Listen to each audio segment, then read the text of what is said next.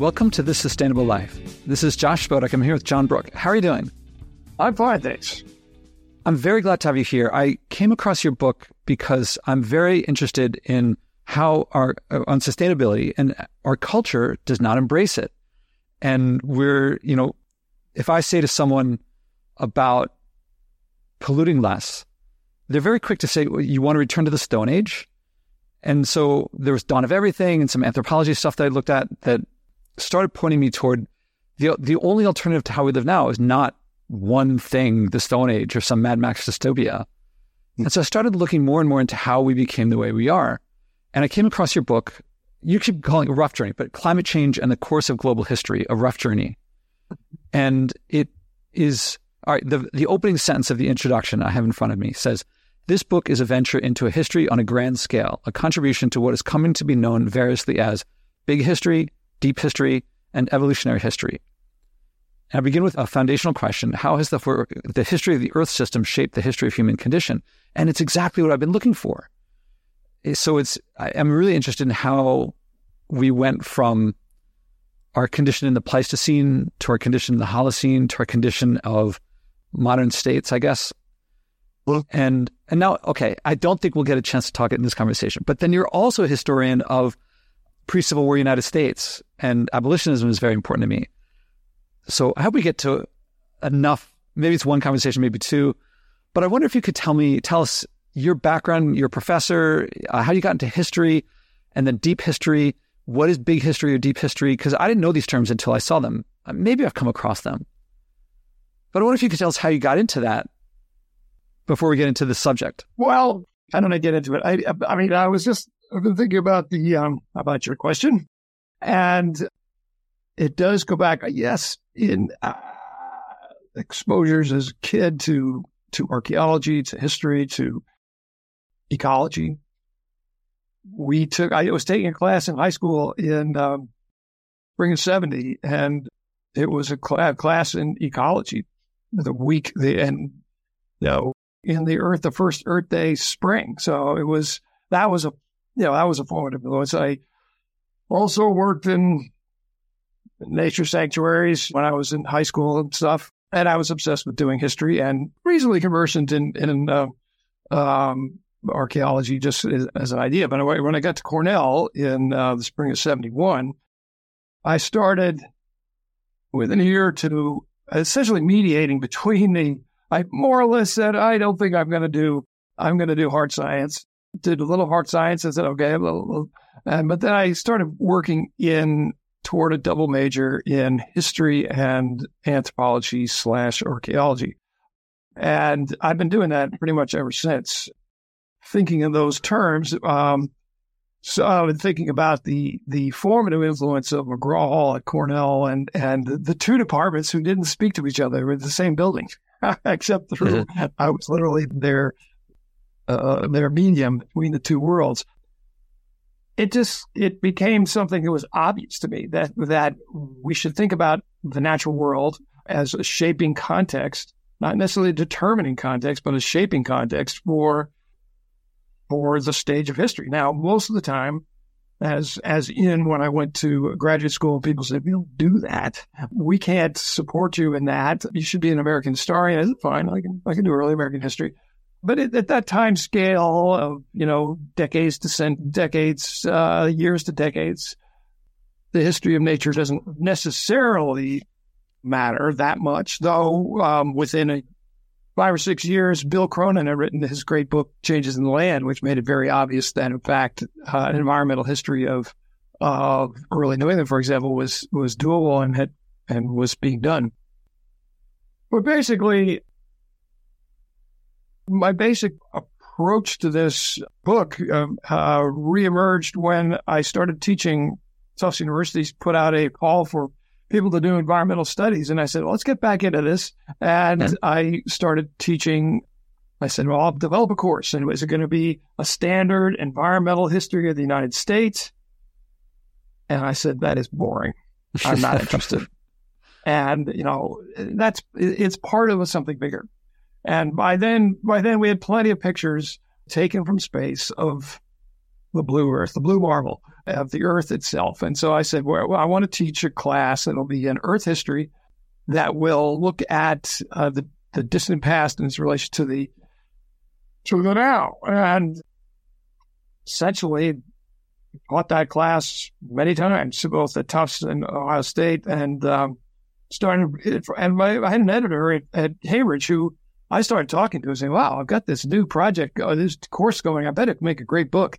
And Frank Smith gave me the green light. And in 2005, I started writing, and that's where I really started to learn. And that just as in the last 4 years, and I engaged in the rewrite of the book, which is titled now, first edition, Climate Change and the Course of Global History, in a Rough Journey. That wasn't my title. That was their title. They wanted, for some scanning reason, to put my obvious title at the end. And they weren't interested. Well, everybody in the field just calls it the Rough Journey, because that's what the new edition will be titled. So if you're looking for it, it will be called the Rough Journey. And that's the point, that human history over the long term has been on a volatile planet, and is a product of the volatility of the planet, and in great measure, what are humans? One of the innate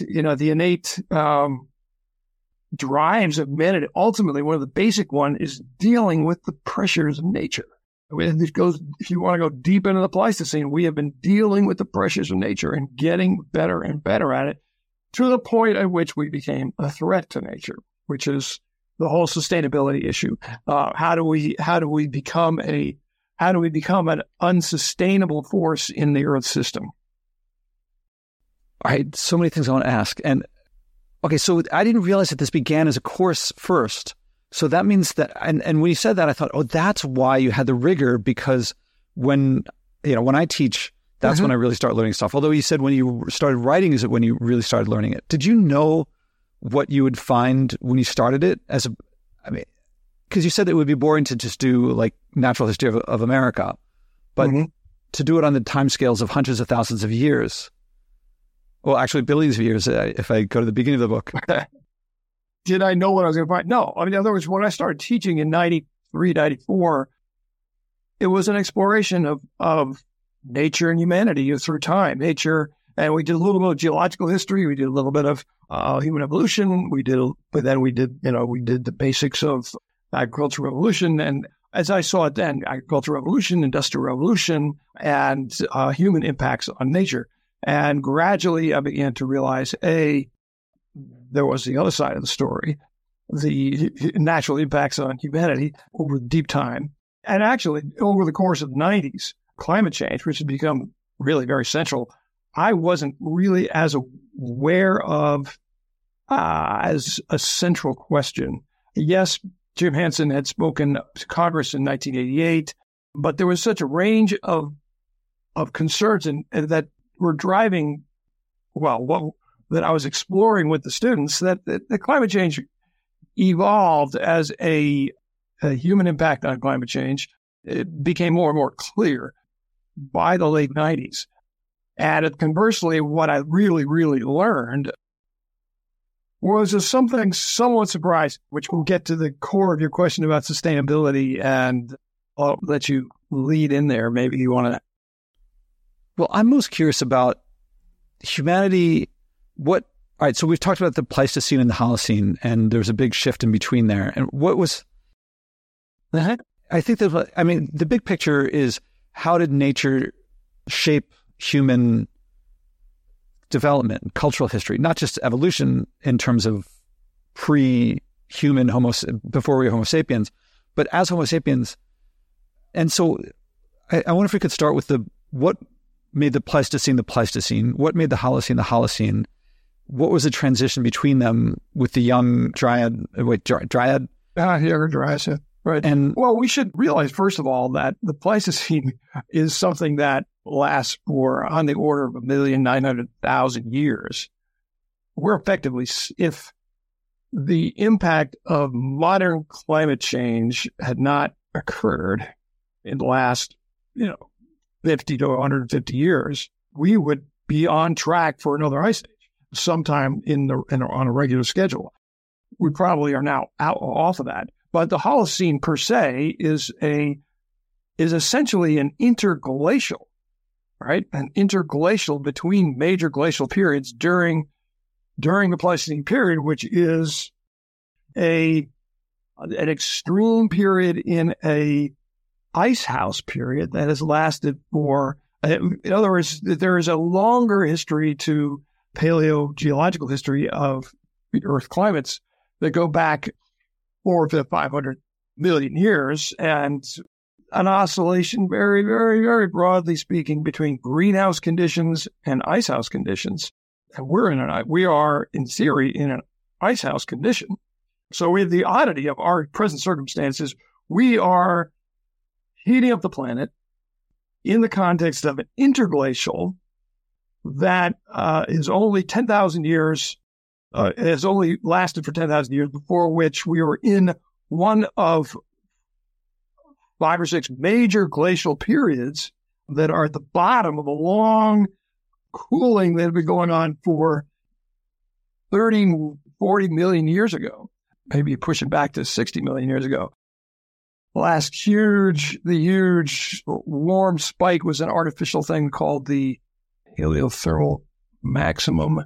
That was almost, there's an eruption of gases that happened about 58 million years ago. And ever since then, we've been on a trajectory toward cooling that has been driven by plate tectonics. But now we're at the ice ages formally were effectively, the Pleistocene formally was a period where has been a period where the orbit of the Earth and its shape has been able to drive, interacting with greenhouse gases and the Earth's system to drive major oscillations between warm periods, interglacials, and glacials. So we are in the Holocene, so-called. It shouldn't be called a scene because that makes it analogous to the Pleistocene. It's really not analogous. It's actually interstadial.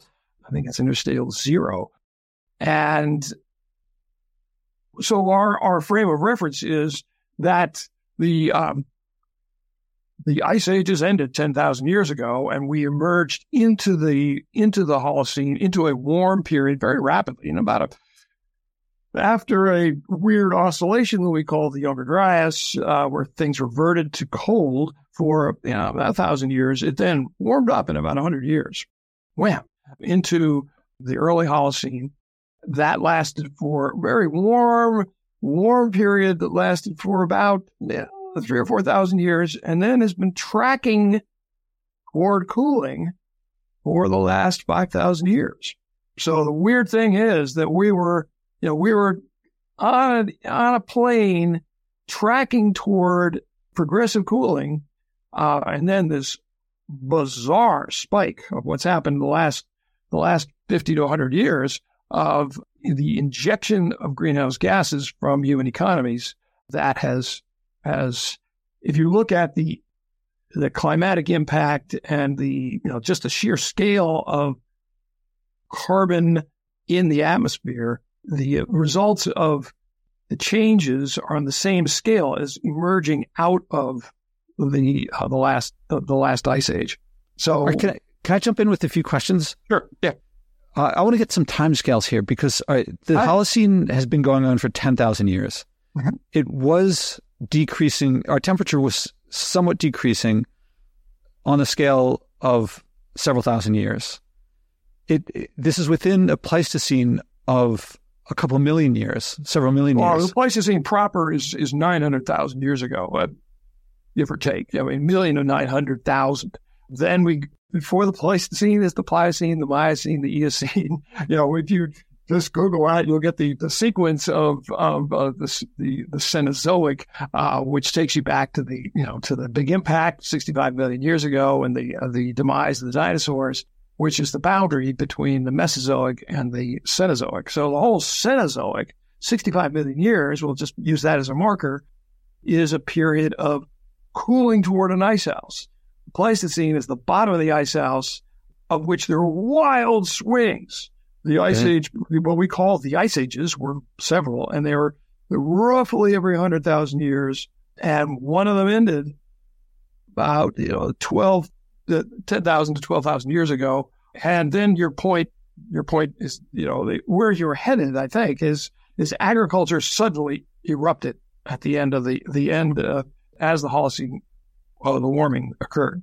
Well, I was getting to that, but now I'm kind of curious about one other thing, which is the time scale of if absent human greenhouse effects, then what would be the time scale for if we would?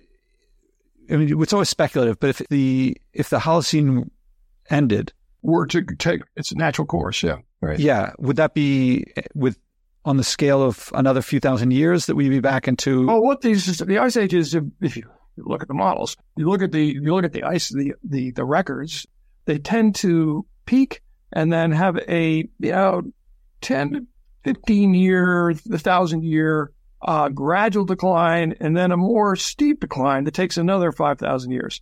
So yeah, I mean, basically, if you look at that time scale, that framework, the entire interglacial we would be a little more than halfway through it. It might start to accelerate. We might be at a point of acceleration toward the bottom.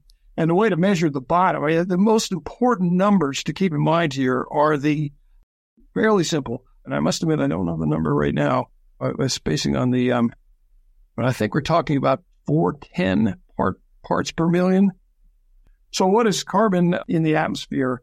During the last 10,000 years, it has increased from about 270 to about 280 in that general range. And that's not from us. That's just from what it was doing on its own. That's just the standard. It was just a little bit. That's another question. We'll save that little question for a minute. But basically, the Holocene standard is about 280, 275, we'll say. The Ice Age standard was about 180. So if you went back 50,000 years ago, the carbon content of the atmosphere about 180 parts per million.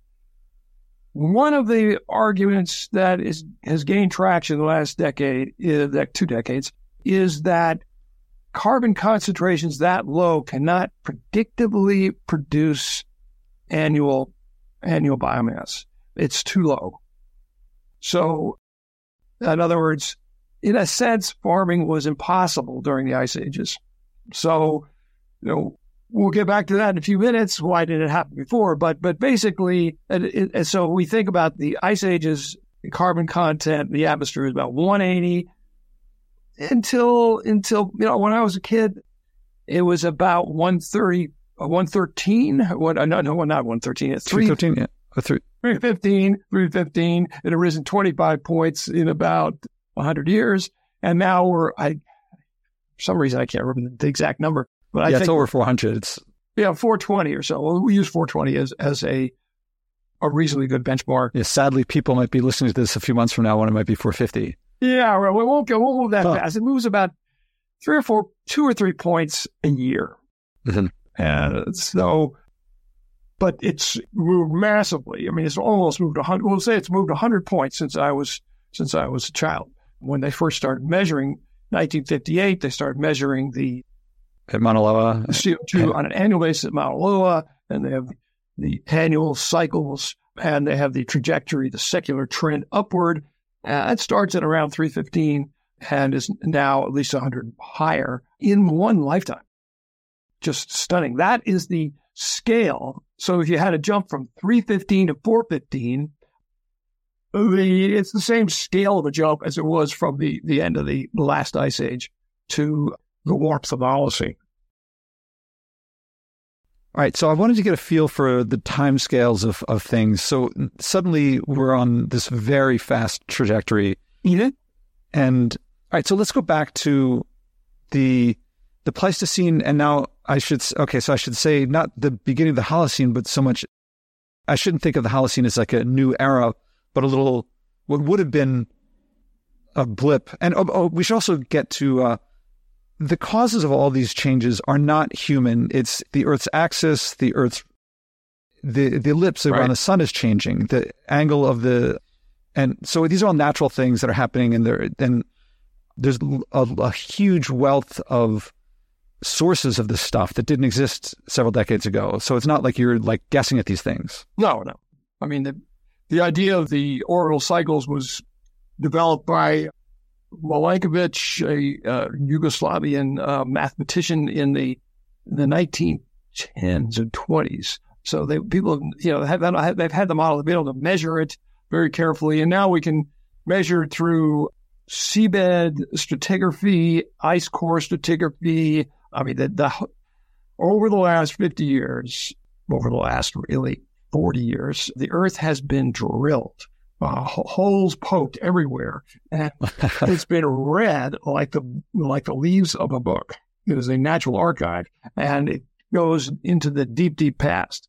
And so we can even do, during those greenhouse periods that I refer to, which, are back, at the end of the Mesozoic, 100 million years ago, the CO2 content in the atmosphere was about 1,000 parts per billion.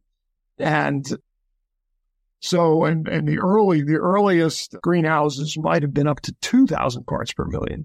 And the shape of the Earth was fundamentally different than it is now. We are adjusted to, we as a species have evolved in a progressively cooler icehouse Earth, which in the last 100,000 years, last million years, has gone through these wild cycles that have been formative to who we are.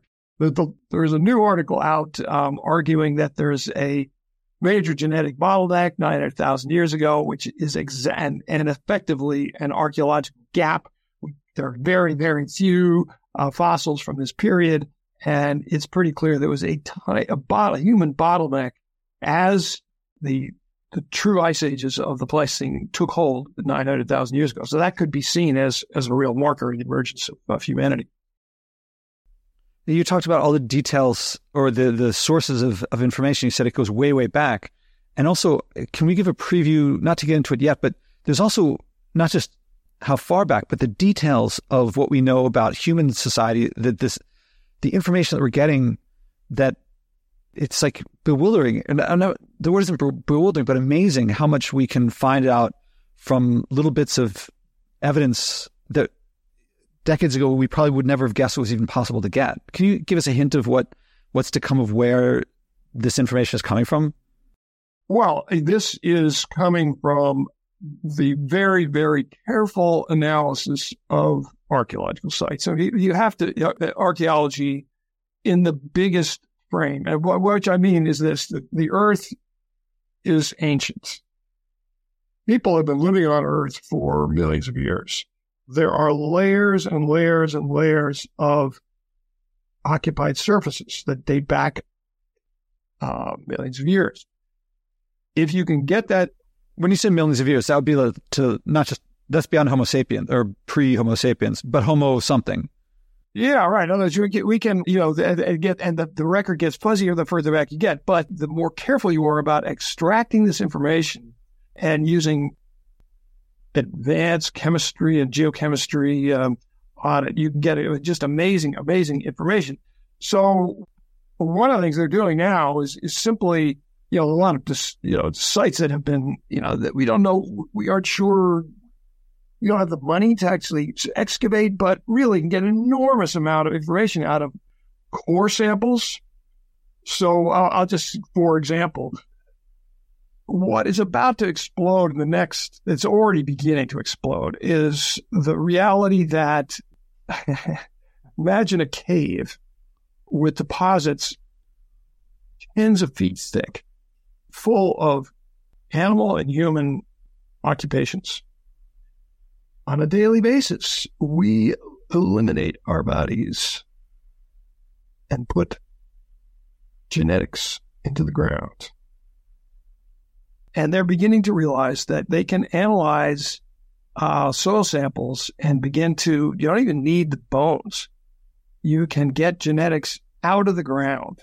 And these advanced genomic analyses are allowing them to do assays of just from you have a profile of a site, you cut through you drill a hole into it, you then carefully analyze each layer or every inch and a half or so. And you can get a history of this site and extract an amazing amount of chemical and biological information, including genetic information.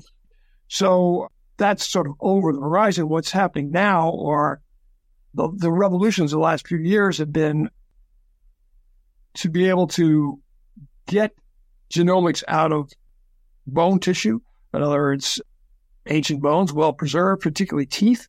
You can extract not just who the people are, but what diseases they had. So one of the things that has been exploding since I wrote the first volume is the genomic analysis of the Black Death, of the plague, the bubonic plague in particular, which now has a history that it was absolutely not known, even speculated on before 2013. So, and there were questions. I just wrote my section on the Black Death and left it saying, well, we just don't know.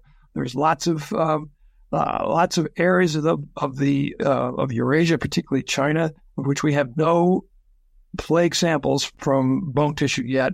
And when we get those plague samples, we'll know a lot more about the history of the plague. But we know a ton more now. 10 years. This is 10 years ago.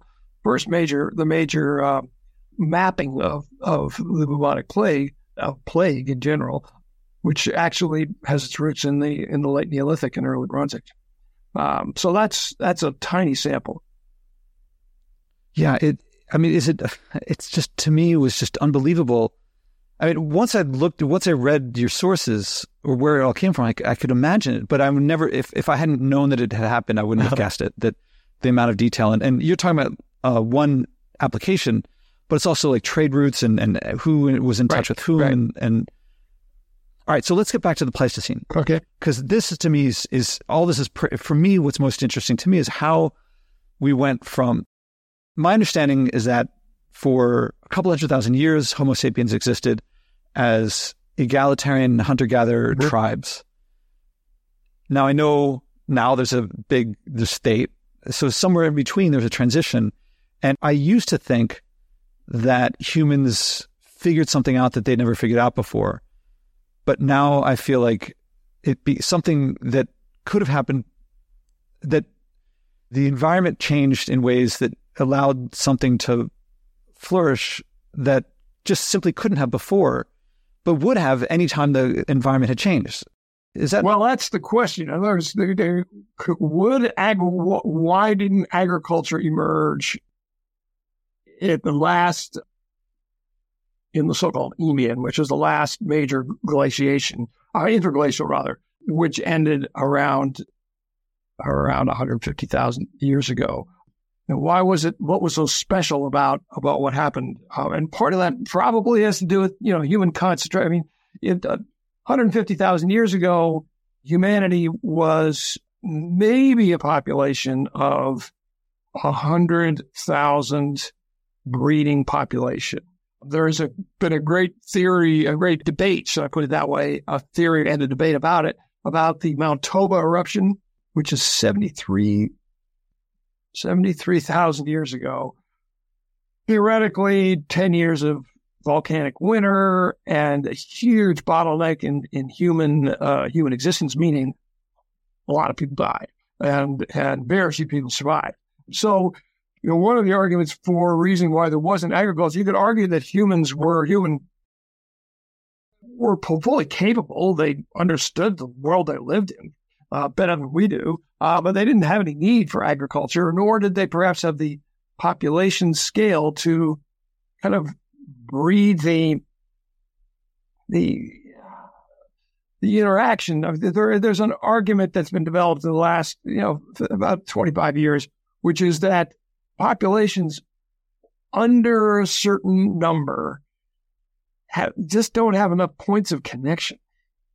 And if you're so dispersed and you're so small, keep in mind these Paleolithic bands were about 25 people, much bigger than that. And they tended to break apart. They needed hunting territories that were sizable on the order of 10 or 15 square miles. They didn't come in contact with each other that much. And we don't know enough about sort of great ritual gatherings. There probably were great ritual gatherings of hunter-gatherer peoples at various moments in the calendar, but that's impossible to actually do more than theorize about. But the reality is that there seems to be a connection between population density and technological change.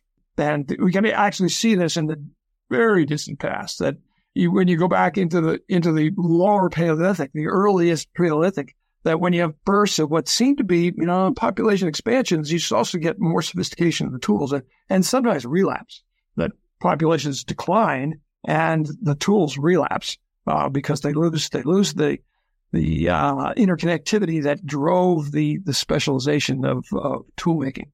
So it may be that, in fact, at the end of the Pleistocene, a variety of things happened that in particular locations that popped the beginnings of agriculture. But those pops were long and slow, even in the few locations where it happened. Most importantly, it happened initially in both the Fertile Crescent and in the two parts of China, the Yangtze Valley and the Yellow River. And they have kind of different trajectories and different histories. The Fertile Crescent trajectory is probably faster than a little bit earlier. But here's a case where we do have evidence for social interaction. One, you could probably in about 150 generations produce annual generations of, if you put your mind to it and start working on it, 150 years, you could go from grass, undomesticated grasses, which is what they were exploiting, to fully domesticated. But it took a lot longer than that. So wheat being one of these grasses, right? Yeah, right. Yeah, wheat, barley, oats, the full panoply of that. So the Levant was full of these dry grasses that were potential for domestication, but it took a lot longer than they expected. And it turns out there were these amazing sites in southern Turkey that had really, it looked like they had annual. They were not in really highly productive locations. They're up in dry valleys. They've got a very elaborate monumental architecture, and they look like pilgrimage sites.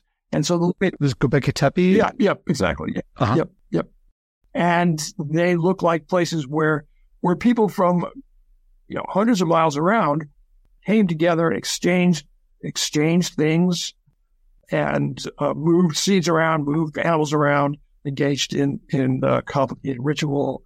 And over the course of about 1,000 years, that was the basis for the beginnings of agriculture. So it's in that particular location, agriculture is going to develop in China on a much longer, more continuous pattern out of rice, out of millet and sorghum in North China, and the earliest beginnings of rice horticulture, which took a long time, took thousands of years, and may have been accelerated by very brief, 100, 150-year climate reversals that happened in the course of the warm Holocene. Things periodically got bad, and that may give it a little pulp.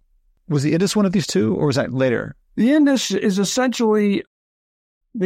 is part of the Southwest Asian Fertile Crescent kind of sphere. In other words, it looks like, it's very clear that agriculture diffused from the Zagros Mountains, which was part of the Fertile Crescent, across Iran, across Balochistan, and into the Indus Valley. So, and then, the core of the wheat complex, the wheat cattle complex, not that there would be local domestications eventually, like the Zebu cattle, but it has its origins in a pretty clear migration or transfer of culture and evolution of cultures across Iran from the Zagros.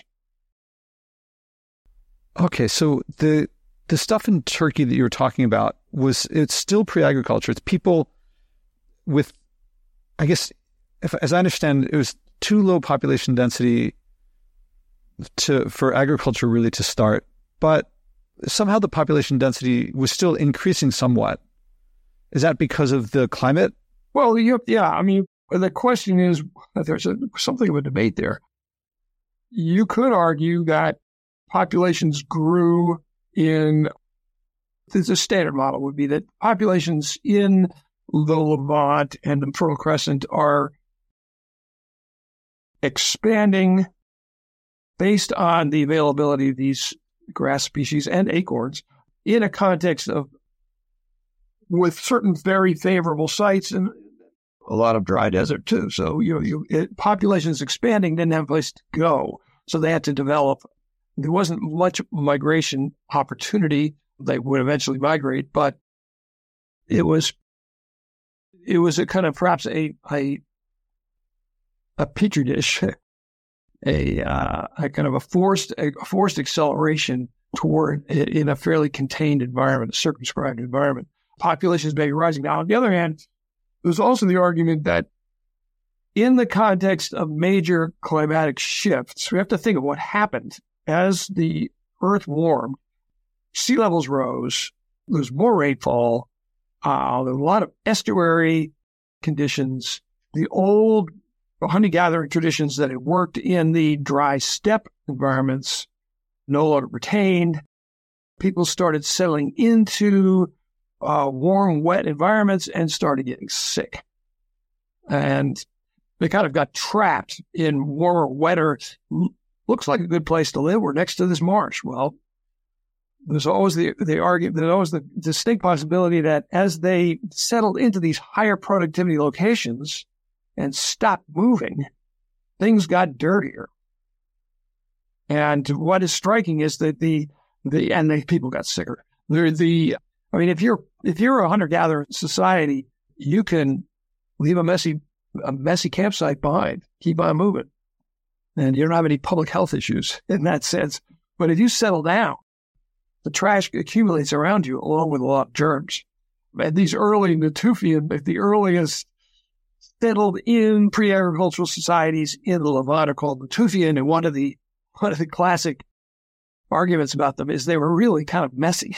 They just left everything all around, and there are piles of artifacts and junk, and you can imagine what has decomposed. And the ensuing pre-pottery Neolithic B, almost city-like structures, Çatalhöyük would be the most famous one, they kept these places swept clean. They learned something about living in one place pretty quickly.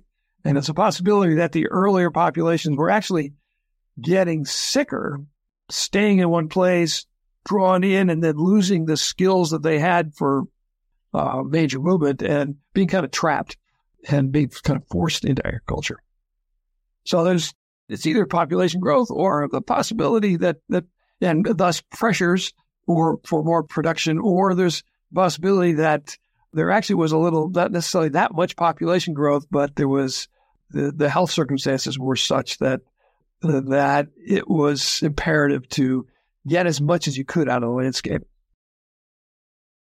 Am I right that all of this is driven by the climate change, that it couldn't have happened a couple centuries before? Yeah, there's no question that it's always a question, but the dominant argument is that without enough CO2 in the atmosphere, you wouldn't have enough productive, predictable plant growth. Because if you're going to make the whole deal here is you got to feed yourself.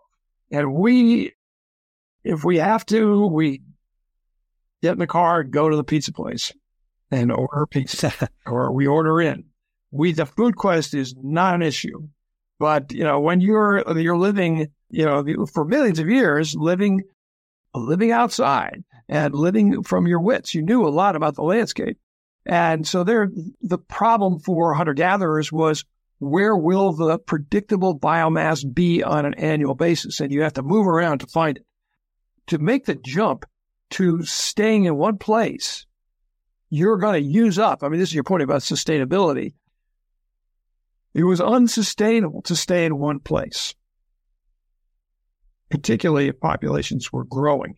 And the likelihood is they probably were. There probably were increasing numbers of younger people surviving. So what do you have to do? you have to get more out of the landscape than you did before. And you have to learn how to use things that you wouldn't want to use. You know, you wouldn't have dreamed as a Pleistocene hunter-gatherer. You wouldn't, well, actually, that's not quite true. You start getting grinding stones about 30,000 years ago.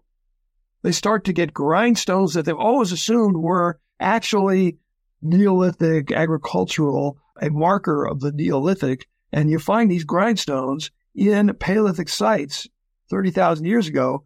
They're already starting to process food in the high labor category. In other words, you can either gamble on the big kill and gorging on a mammoth, or you can go down the food scale and be, eating smaller animals. And then the process, the reality that you are also always grazing on the landscape.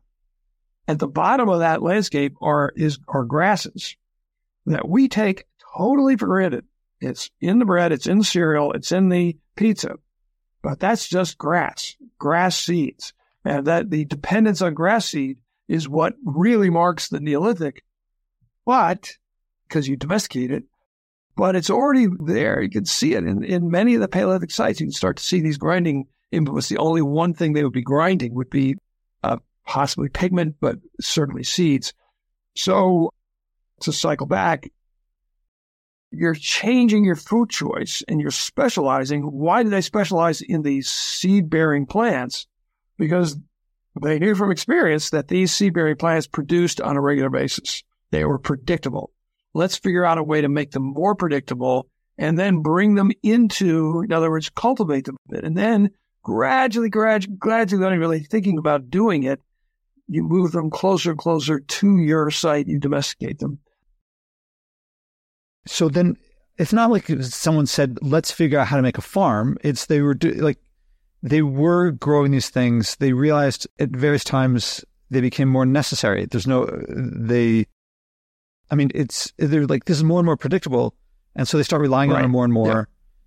And then population increases. They rely on it more. Right.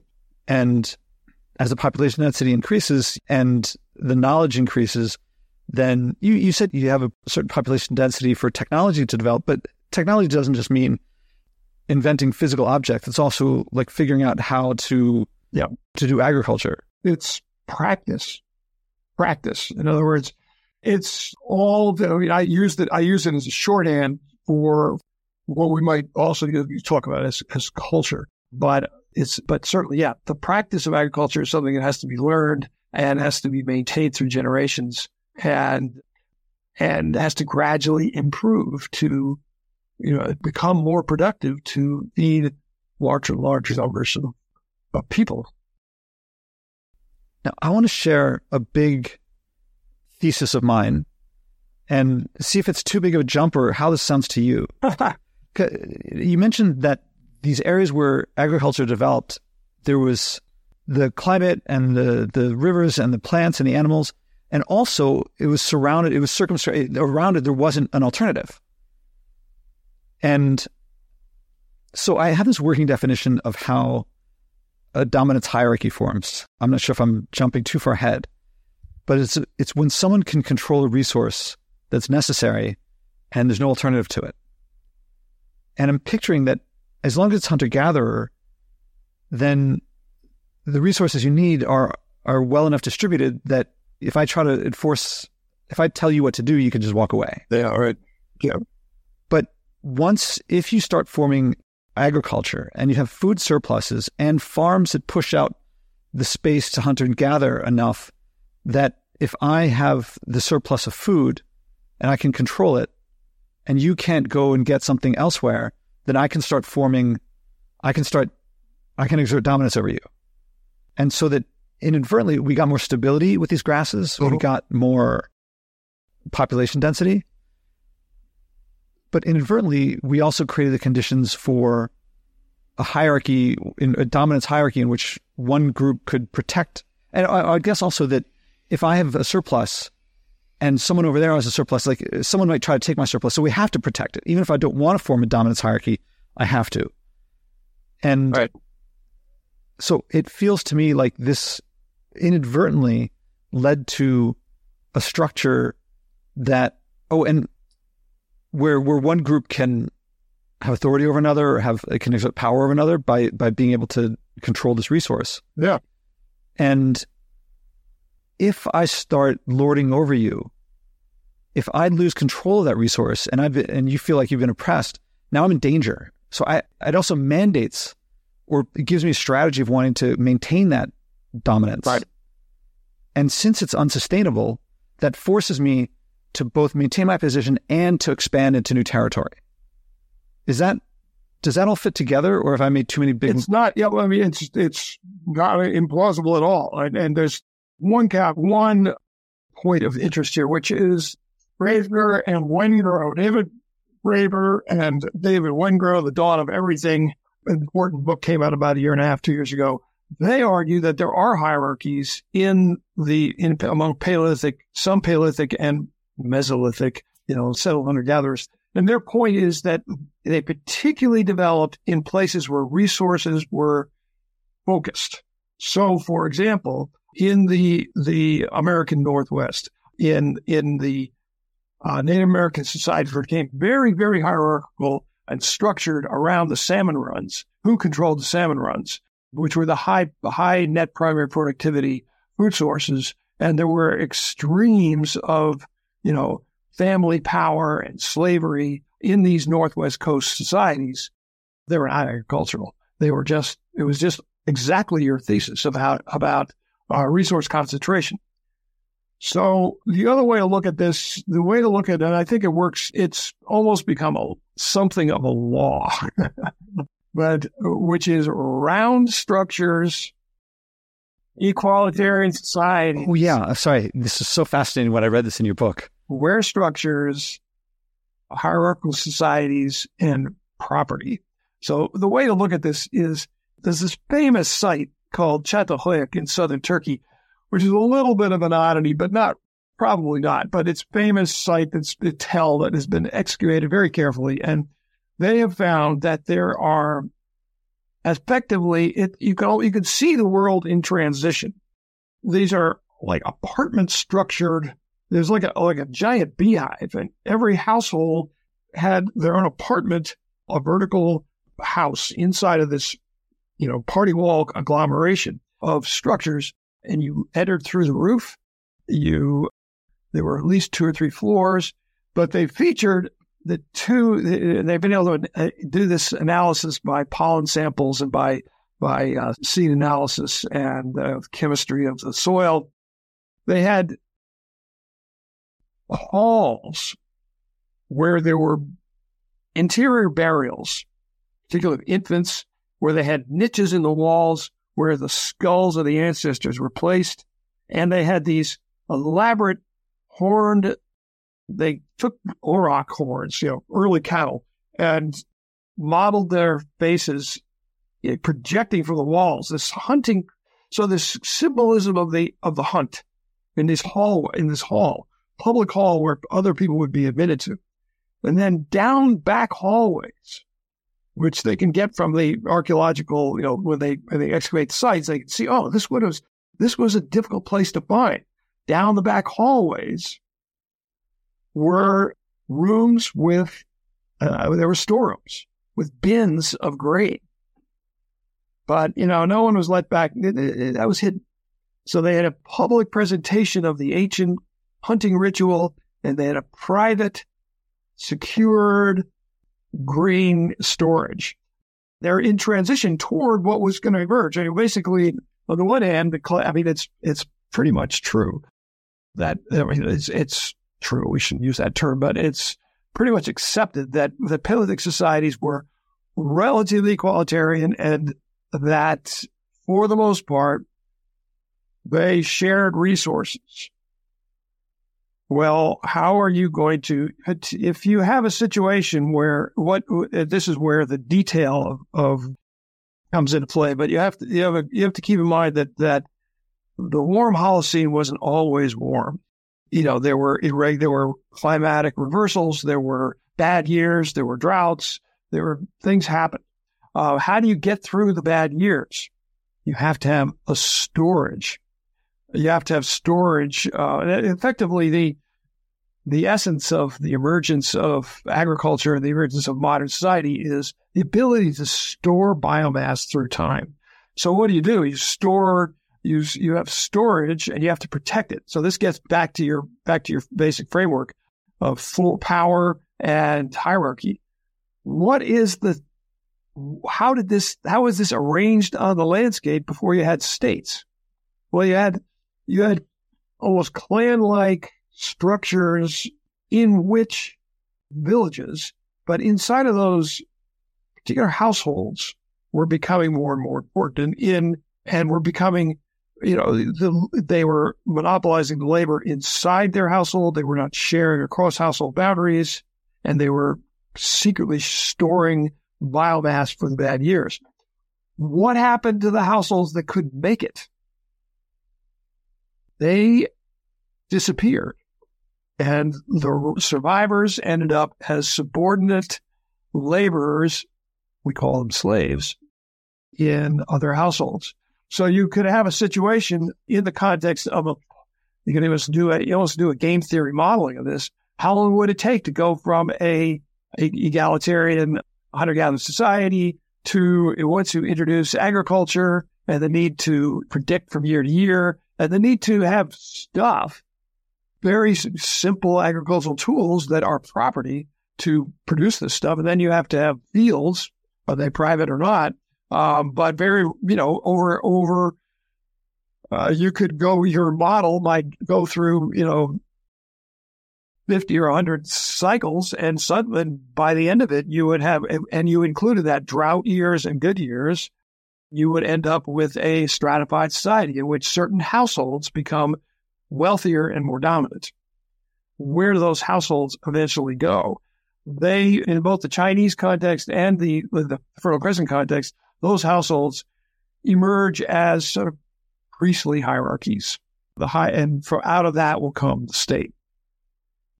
What is the essential metaphor of the leader of a state? Well, what are kings? Kings are dominant households.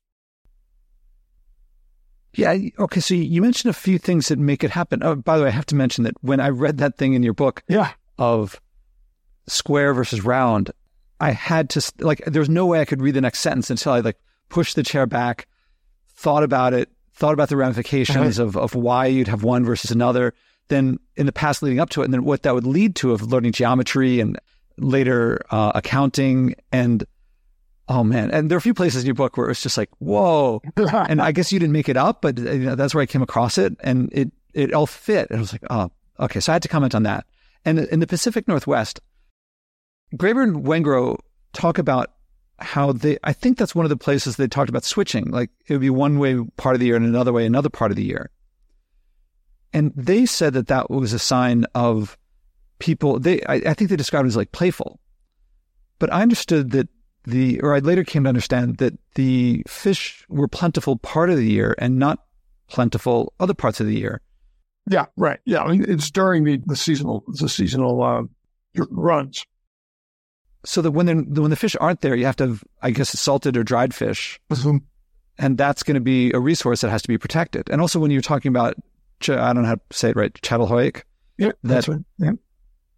Or any of these that when they had a surplus, you mentioned a few things of leading to the stratification. One you didn't mention, but I think was implied, but I want to make sure, was you have to protect these surpluses because someone could take them if you don't protect them. And that's going to develop.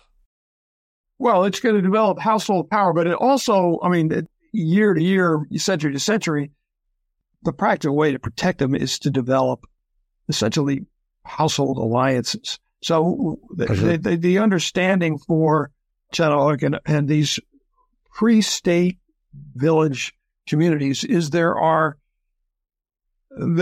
councils of elders, and then there are secret societies that are held together by bonds of probably kinship or fictional kinship, but and real kinship, but also that are cross-cutting to some degree. So there's all likelihood, and this gets us into modern ethnological analogies from the last century, all sorts of cross-cutting alliances that, some of their kinship, some of them are essentially brotherhood and sisterhood that cut across in different ways that enhance your security through time. But we lost that. We don't do that anymore. One of the features of modern society is, at best, the maintenance of the extended family, but in the United States, that's very, very thin. We don't have as much of the binding force of these cross-cutting alliances that would have been the case in these ancient villages. I'm being hyper simplified. A political party is a cross-cutting social. So I'm seeing you described the alliances formed between households. That feels to me sort of like a technology too, because it's like on the way getting toward contracts and treaties and a political structure. And at the same time, I would guess that they're also going to create weapons. Mm-hmm. I mean, something to defend themselves or to attack the others. Like you're going to create a culture of protection and... Right. Well, therein lies we have to keep in mind that we are talking about constant, endless, below-grade rating. I mean, there's something to be said for the state. The state provides a modicum of security to persons and property and keeps us out of the evidence, the biological evidence for violence is obvious that there's a huge amount of interpersonal violence. There is new stuff emerging about horrific, whole villages being slaughtered and just jumbles of bodies being excavated in sites in Eastern Europe from the linear bond ceramic Neolithic societies emerging. So, the reality is that, yes, you have to protect your stuff and your people. So you are going to have those village societies that will be able to generate enough young men to protect the village in time of need. And then that does turn into armies eventually. So until recent, one last thing. So the Pacific Northwest, if they're switching back and forth between egalitarian versus dominance hierarchy, that would make sense if it's dominance hierarchy when they're eating the stored fish and egalitarian when the fish are plentiful. Well, when the fish are plentiful, there are certain families. I mean, if that's the guts of it, is that certain families controlled the fish runs. And so there were, extreme hierarchies. I had missed that. I don't want to get into Wengrow and Greenberg Wengrow right now of the detail. I read it about a year and a half ago, but I didn't get the picture of alteration. I got a picture of variation, that places that had good fish runs became very hierarchical. Well, they maintained that through, the fish runs and the intervals by control over resources. And then there were places that maybe fairly nearby that didn't have any fish runs that tended toward. Oh, yeah. Tended toward fish. Yeah, so they were contrasted. They were saying, yeah, I don't want to get into, yeah. Okay, let's put that off to the side. Back to okay, there's a piece that fell into place for me recently, which I alluded to before, which is that once we had these surpluses and the rating, that it wasn't, what I thought was that people kind of learned more technology and learned to create a bigger state over time. But now I think that they had to, like the people at the top of the hierarchy were at risk if they didn't protect it. And therefore, and because it was unsustainable, they were forced to essentially to expand and protect what they had and expand into more because they weren't living sustainably. And if you have a surplus in food, that doesn't mean you have a surplus in everything else. So if you expand the number of people to meet the amount of food you have, but you also need, say, timber, then you're going to need timber from somewhere else. Mm-hmm. And so what I'm concluding, and is that I'll use a word that's maybe jumping too far ahead, but it feels like they have to move into imperialism. Well, whether they did or not, they did. In other words, one would like to assume there could have been a more pleasant history, but the history was unpleasant. And in fact, that's what happened. And what would, I don't want to get too monocausal about this, but we do have to keep in mind that capital T technology mattered, and artists, skilled craftsmen who have been making pottery and hotter kiln temperatures and are constantly fiddling with bits of stone and have all sorts of, ritual and religious beliefs about that stone. But gosh, my God, this stone melts. And if you add this to it and that to it, and look what you can make. And so over the course of the 4th millennium BC, copper and then bronze metallurgy. And once you have bronze metallurgy, it's very clear that becomes a major vehicle for hierarchy and power. The introduction is a quantum leap. It's like the atomic bomb. I think it's undoubtable. There were tendency toward hierarchy and dominance in Stone Age societies, Neolithic, but you didn't have the power projection for that metal weapons provided, and it was expensive. So one thing that is striking to me is that in the so-called Bronze Age, there really weren't very many bronze tools for the ordinary person to conduct their work. Maybe some artisans had bronze tools, but really bronze was weaponry. And the making of bronze was monopolized by the great households that were becoming monarchical. So there is a connection between the arms race, the technology of the arms race, and the rise of, and then once you have, the driver, food is not really the big problem. You're not going to move food for hundreds of miles, but you are going to move small quantities of very dense materials. Might take pack animals to move it, but high value, dense materials. So the tin and the copper that were going to make the bronze had to come from hundreds of miles away. And the lapis lazuli and the other, jewels that were going to go into the other luxury products. So what really empire involved was, and then the need for timber and the great mystery, which is textiles. We have to understand how incredibly important textiles were to these societies, and we just don't know barely anything. Why were they so important? Well, because there's evidence for the fact that they were workshops of producing textiles in vast quantities. And everybody had to have textiles. Is it for clothing as opposed to wearing leather? Oh, yeah, clothing, and then layers and layers of substrate. And once you start, getting the urge for being better, you have a driver that continues to the present of unsustainable competitive consumption. And a lot of the imperial reach was for things that really didn't matter.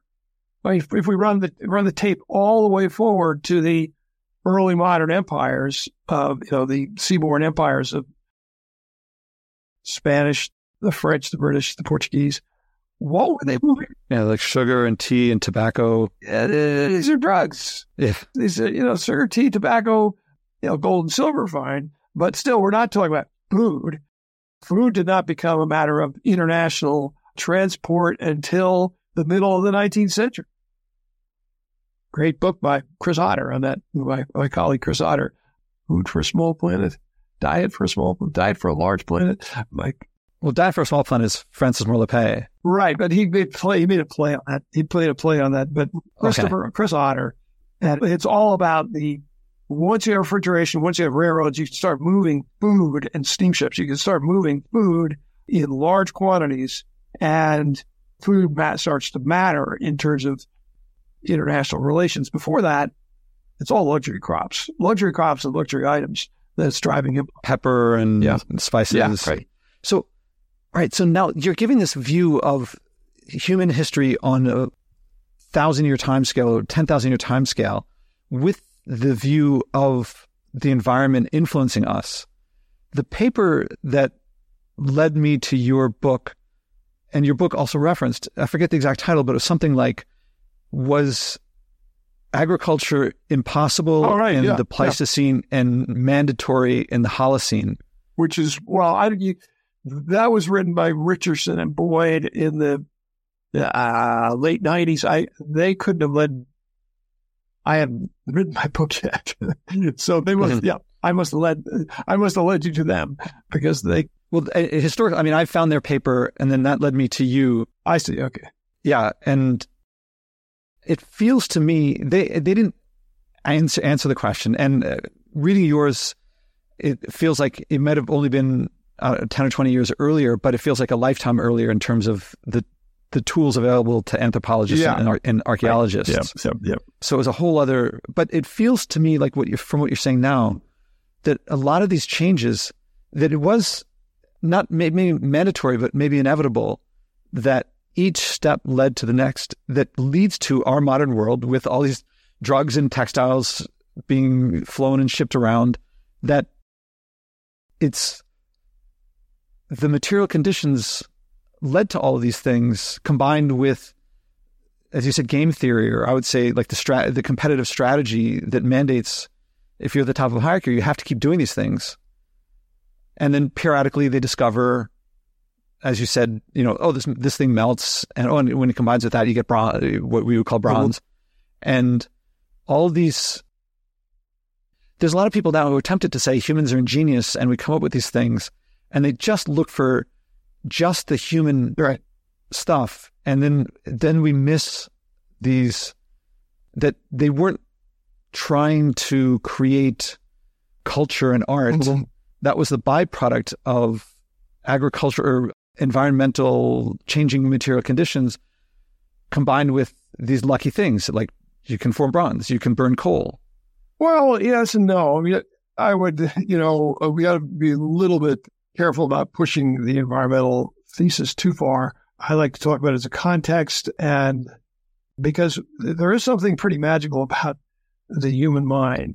It is the wild card that, we do separate. One of the features here is that human beings have been progressively doing very complicated things that cannot be explained by the natural world precisely. Now, at its very beginning, they were struggling and losing most of the time. And that's one of the dramas that I find is I just finished the Middle Ages, and it's a constant process of struggle against natural forces. I mean, the incipient, the Dark Ages really were climatically dark ages. And there was plague in the early Dark Ages, and the Black Death did happen. And, there was amazing human creativity, but it hadn't been channeled the way it would start to be channeled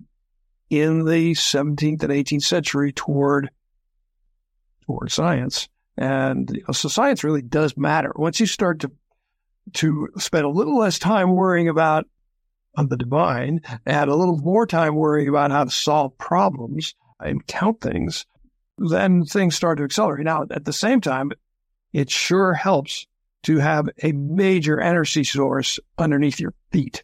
And so without coal, the whole story would have been, fundamentally different. Without fossil fuels, we would not be getting to where we are now. We're trying to get away from a fossil fuel dependent economy, but the reality is, the transformations of the last 200 or 300 years have been rooted in the fact that we suddenly had this massive supply of relatively cheap, high density fuel that dramatically expanded the capacity of humans to do things. And, so there really is, all the way through this is always this question of what exactly happened to make this change? What exactly happened to make the agricultural revolution happen? What exactly happened to make the industrial revolution happen? Some of it in the context of, we can talk about that you go back to the Pleistocene-Holocene transition, clearly it's almost as if if you look at it at the big enough scale, it is inevitable. Something they have the capacities, they just need the context to be provided. Exactly how we made the transition out of the organic to the fossil fuel driven modern economy is, really, it is a matter for intellectual history. Cultural history are very, very, very important. At the same time, there is an environmental context, which is, it's not insignificant that the problems that were being solved in the early Industrial Revolution had to do with warmth, more clothes, more stuff to burn, better houses. It was cold. It was a little ice age. That has a little something to do with it. And then to have the motive power that coal provided was not insignificant. But there's a dynamic that spins out of I would in the context of this conversation, I would put it the dominance hierarchy framework. How do I get ahead faster than somebody else and keep the roof over my head for longer and keep a better roof over my head? That drive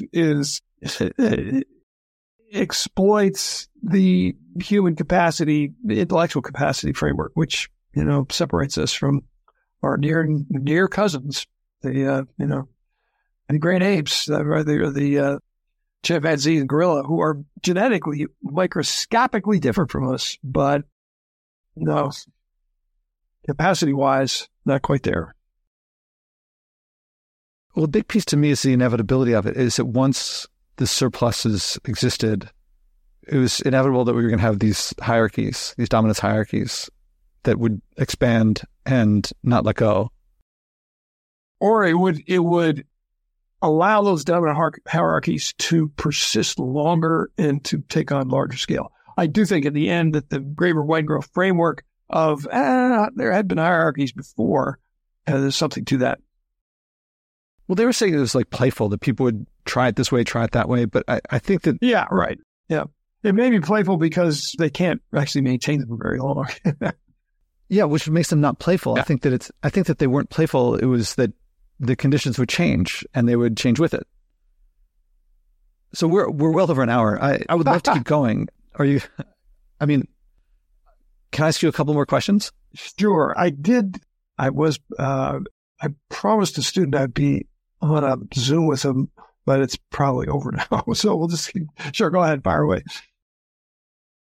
All right. You said earlier how the hunter-gatherers, the egalitarian hunter-gatherers probably had a lot more knowledge of nature than we do or people after.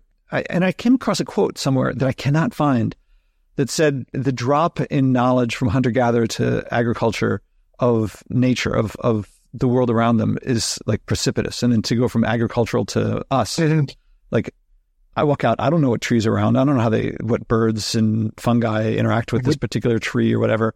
But I feel like they knew all of that stuff, or rather that their knowledge of their local environment and the patterns was much greater. Do I remember that right? Yeah. I mean, that's true. And because people go to the Amazon and talk to the old people, and the old people know hundreds and hundreds of different species of plants. So they have their own names for them. They know their medical properties. So we have to imagine that, my dog is constantly out there literally examining the landscape with her mouth and her nose. Well, that's where we came from. We were as primates, we were we're living in and surviving by doing it better than the next person, the next animal. And so once that becomes intellectualized, I transfer this knowledge to my offspring, it becomes culture. Well, they knew an enormous amount. And that once you specialize into a particular, once you settle into a particular place and you say, all right, I'm going to focus on this particular plant or this collection of plants and animals, it's probably 4 or 5 generations, and enormous amounts of knowledge is lost, just as it is as we move from farm to city. And I think that, you were jumping ahead to the Enlightenment. And what I think of, so now I think of like, I don't know if you've read Steven Pinker with Enlightenment Now and The Better Angels of Our Nature. I have read parts of it. Yeah. Yep. He talks about, or not just him, but there was a flourishing of ideals of reason and science and things like that. And I think a lot of people think there was a Renaissance before that it was restoring things from classical Roman Greece. Now, Wengrow and Graeber say that, well, they also discovered egalitarian groups in North America, so a lot of the values were. I thought of growing up. I thought the Enlightenment was a creation of values that hadn't been there before, partly restored from antiquity. But now I'm thinking that it was more of a restoration of egalitarian, a lot of values that were from before agriculture. Well, in that case, of that argument about which is an interesting angle, essentially, one of the arguments, modern democratic theory that early French accounts of Native American societies informed political theory in France that then trickled into the. That's an interesting angle. The other side of this is, another side of the Renaissance. A guy named Samuel Cohn has a famous argument that by the end of the Black Death, and as we're going into the Renaissance, the doctors were saying, we have abandoned the ancients. We are empiricists. We have met the enemy and the Black Death, and we have tamed it. And we've done that by our own observational reason. So I always take that little story of the doctors who have thrown away the advice that comes down in the ancient books and have operated on the basis of their observation of what works and what doesn't work as really the hinge to the. Maybe that's a hinge back, because that's certainly how people would have lived their lives in Paleolithic antiquity. But it's also, a hinge forward to the scientific method. What I'm thinking, what feels like it's coming into place for me is that through things like that, we restored and discovery of cultures that were still living with more democracy. In Europe at the time, how you're born, that was your status in life. And as they restored values that worked for pre-agriculture, there was one big difference that they just discovered.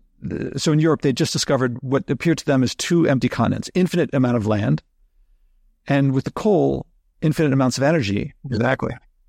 So there was a value that they did not restore because you wouldn't need to, which would be stewardship.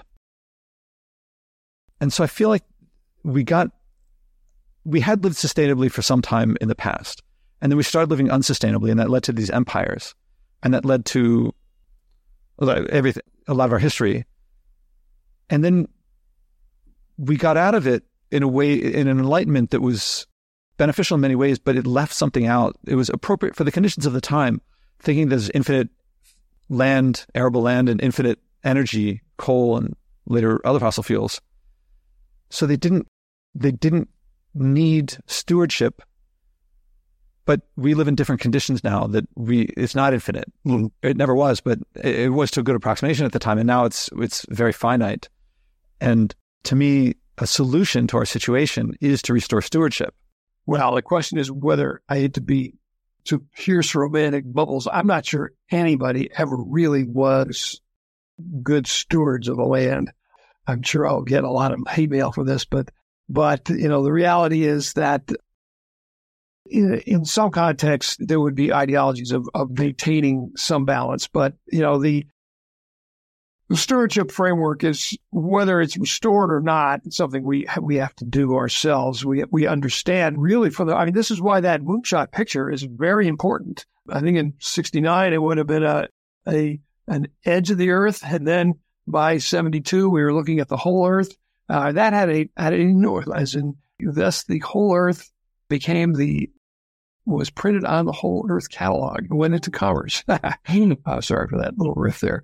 But, it wasn't until fairly recently that we had really come to terms with the scale of the planet and planetary realities. Now, obviously, the environmental movement has its origins in, go back to Thoreau and John Muir and the sense of the destruction of the bounties of, particularly of the North American landscape, where you go back to your point about limitless resources. I mean, this is what America was built on, the sense that you could take this land and extract a living from it to the ends of time.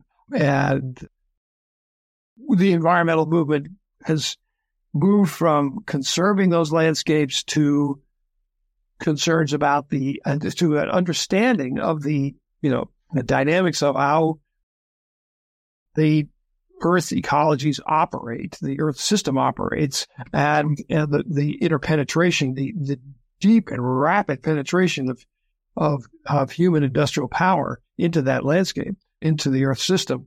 I mean, the thing that really got me about 25 years ago was endocrine disruptors, that they were able to track endocrine disruptors from plastics in bioconcentrating in the Arctic.